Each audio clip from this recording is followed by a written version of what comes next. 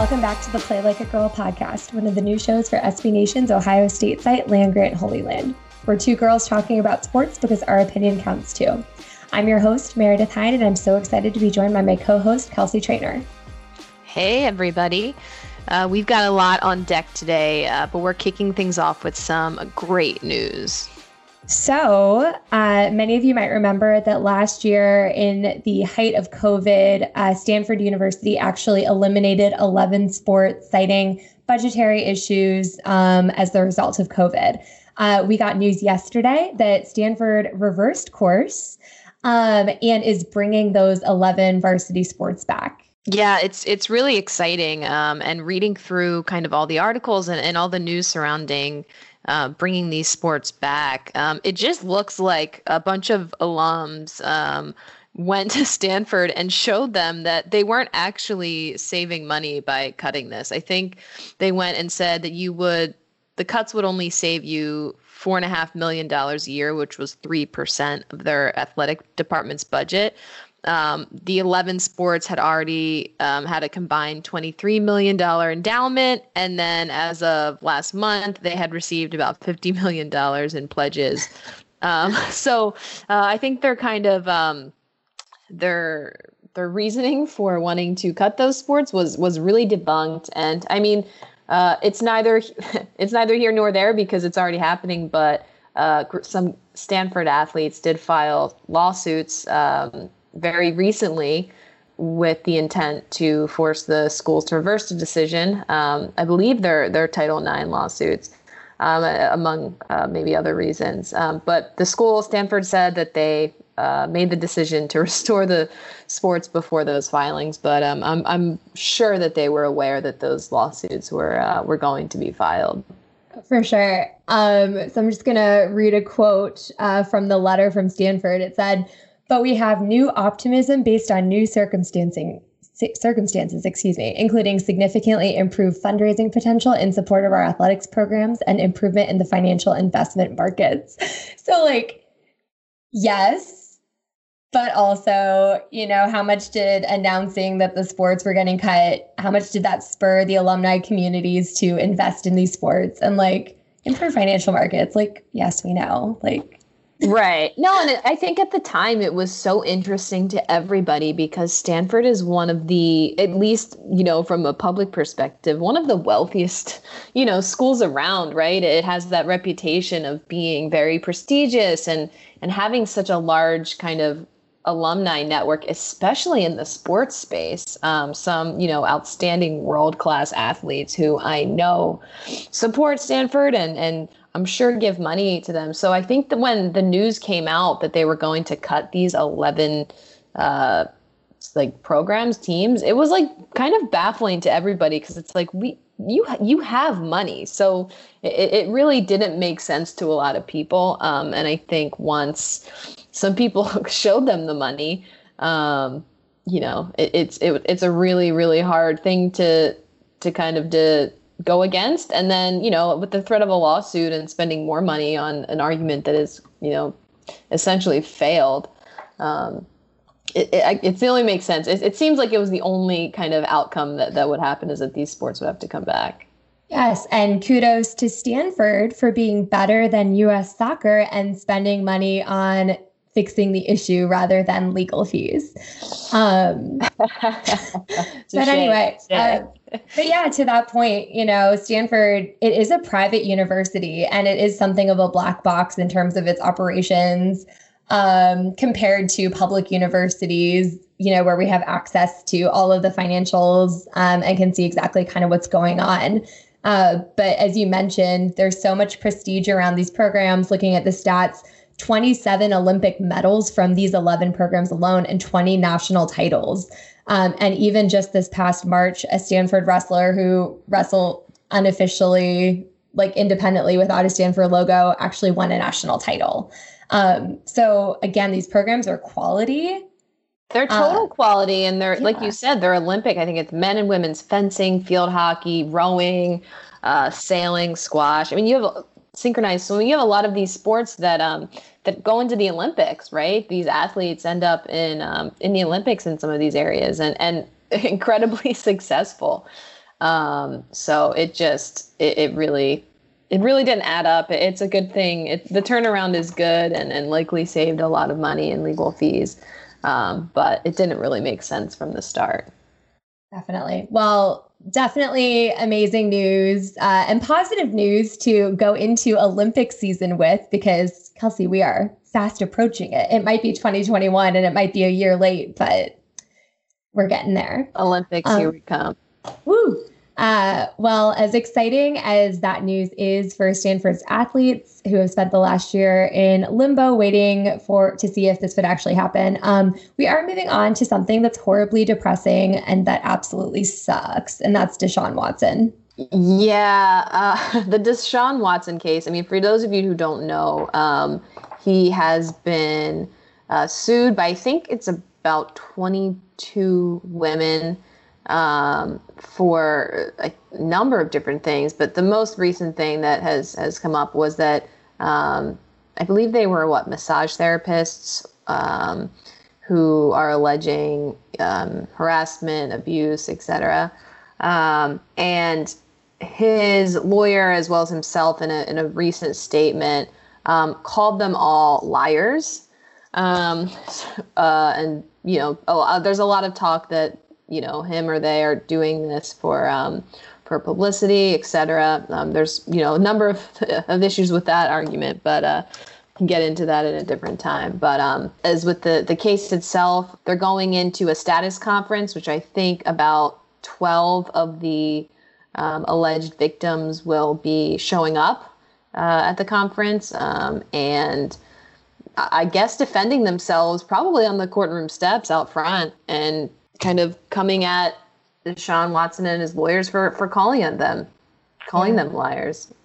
So I feel like what's particularly disturbing about this, we all expect, attorneys for the defense to say that, their opponents are liars, right? We expect that. But why are all the news stories perpetuating the statement?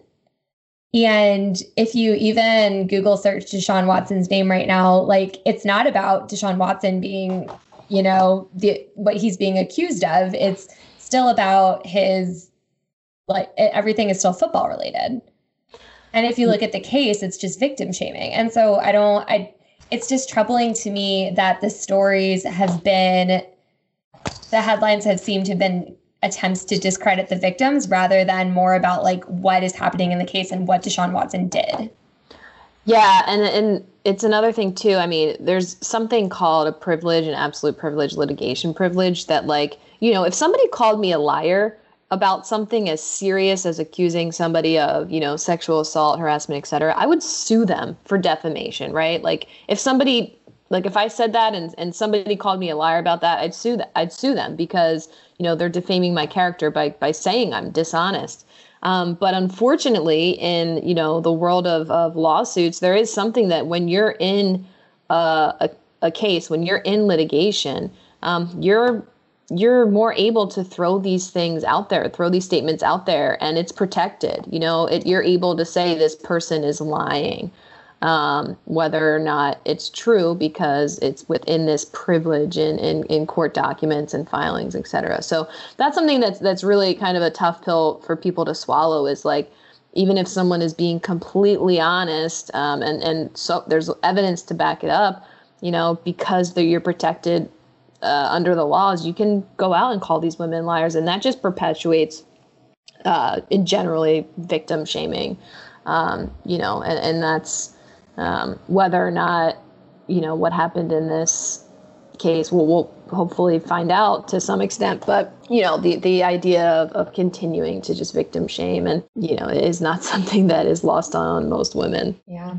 And of course, now as we're looking at what is happening at Ohio State with this massage therapist who has been banned by the university for essentially providing or soliciting sex from players, and then asking for payment. This person was banned, but the disparity in how these two stories are treated, the commonality is that the women are being blamed almost at every turn. Yeah, right. That doesn't even seem like something new, but I don't know why. It's just in 2021, it's still exhausting. And it's not something that we're not used to, but, and I think that's a responsibility too, that falls on journalists and the media, and how they write these stories and how they tell them. But if you dive deeper into that, what is a majority of the media, the sports media, et cetera? The majority of them are men. And so that's the perspective that you're likely going to get the story from. And so, here's my plug for more diverse voices in sport and media. Yay, definitely. That's why we're here. But on that note, we do have some more positive news to get into after the break, so stay with us.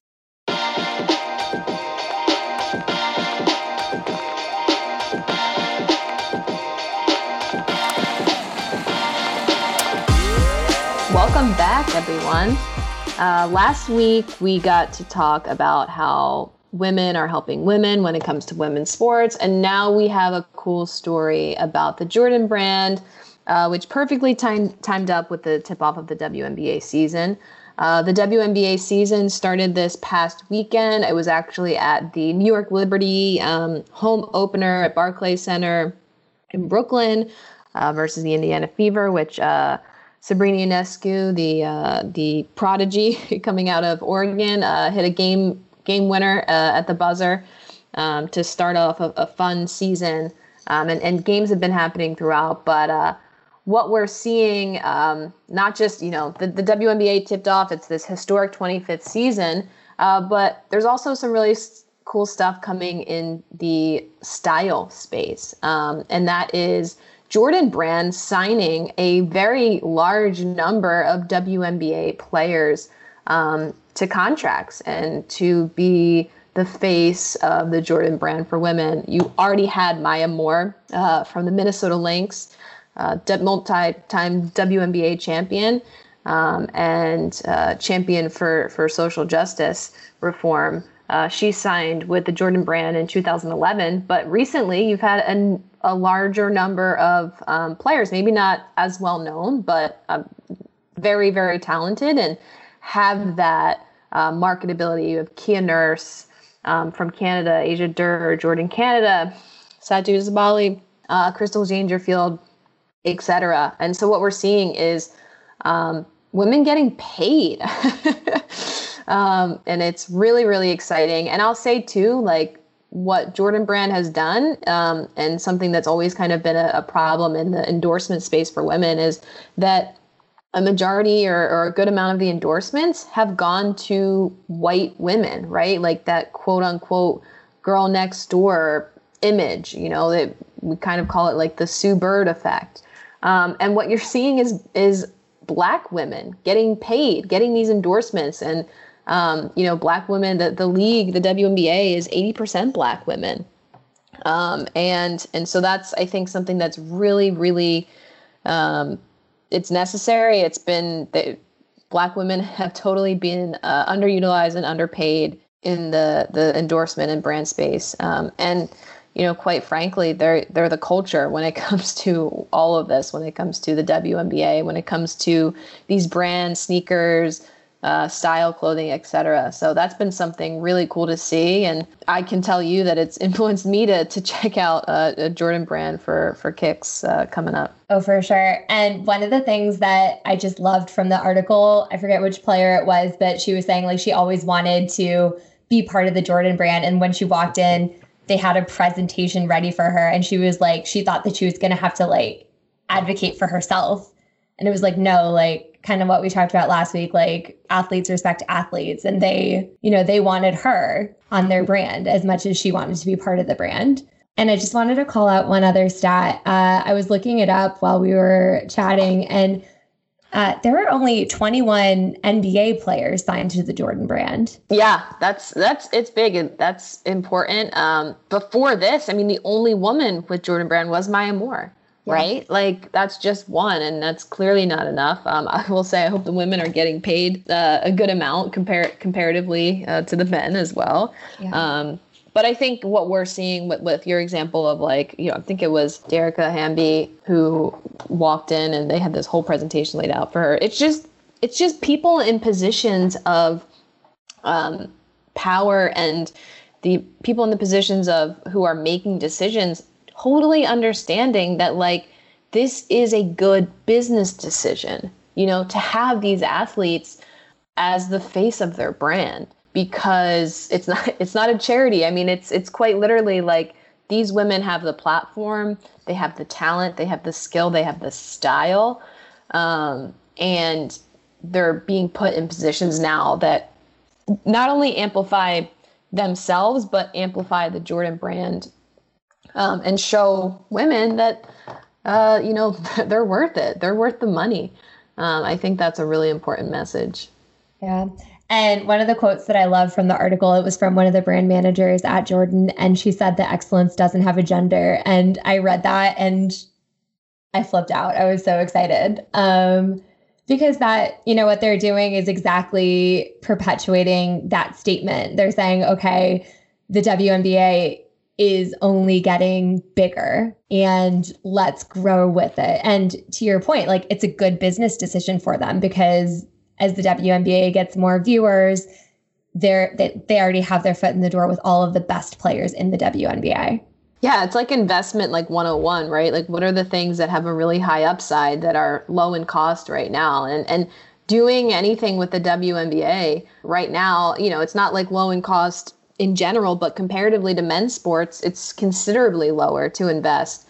And so it's like going in now and reaping the benefits, down the road when this thing blows up, because it will. I mean, the WNBA now at 25 years old is in a better position than the NBA was at 25 years old. They weren't filling out stadiums. They were kind of going to Congress in the early years saying, hey, we're not for profit. And, it was basically a bunch of men like investing in something that they liked, and fully knowing that, it was totally possible that they wouldn't make any money off of it, but they liked sport, right? And so I think that people are finally coming around to the notion that like women's sports and the WNBA in particular is just the same. It's an investment, like business 101, and that, the upside is absolutely there. And we're seeing it with everything, with viewership, with endorsements. I think it was just announced Google, Amazon. I mean, before when you would Google WNBA schedule, like nothing would come up, right? You'd have to go to the WNBA's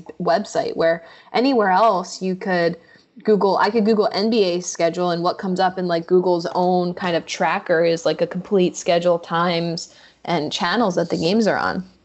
And so now, the partnership with Google is you can Google WNBA schedule and it comes right up at the top of the page. I don't have to go searching for anything else. So it's just those little things that continue to add accessibility to watching the league and hopefully growing it. Definitely. Hope you're listening, Google. You're listening to everything. As an aside, what was it like to attend a live sporting event? Oh, it was quite wonderful. I will say it was surreal. The last time I had been to a sporting event was the She Believes Cup in March of 2020. So right before the pandemic started. And it was surreal to be in Barclays Center. And the attendance was only about, I think, like 12 to 1,700. So that place fits 19,000. So it kind of feels like you're kind of at a small college game, back in the day, where you could hear everyone, you could talk to the refs, you can shout something out and everyone hears it. But it was so nice. And it's so fun, especially at Barclays. I mean, the New York Liberty before were playing all the way up in Westchester. It's really hard to get to, smaller gym, et cetera. Now you have them, in the ownership group with the Nets and, in a world-class playing environment. So it was so fun. I still can't wait for the day when, we don't have to socially distance and wear masks, but it was a sense of normalcy. It's coming soon. Yeah, we're planning our sports schedule we're going to kick it off in the fall and do our rounds of live sports. But it's very exciting.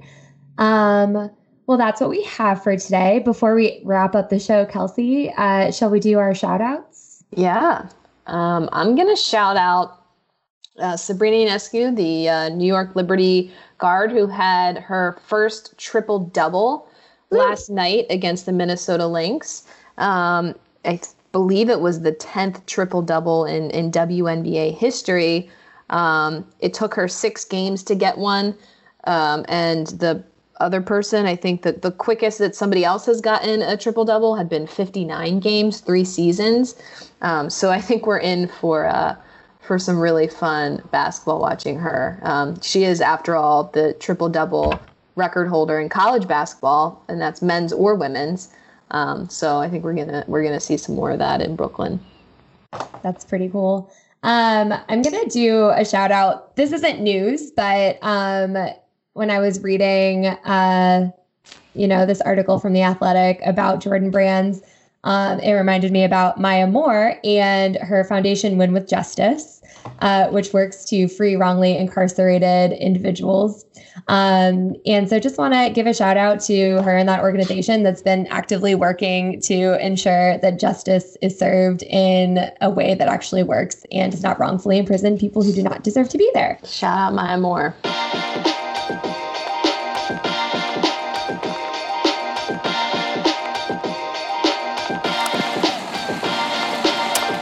All right, that's all we have for today. As a reminder, you can follow Kelsey on Twitter at @Ktrain_11, me at Meredith Hein, and the site at Landgrant33. We'll talk to you soon. Thanks again for listening to Play Like a Girl, and as always, go Bucks.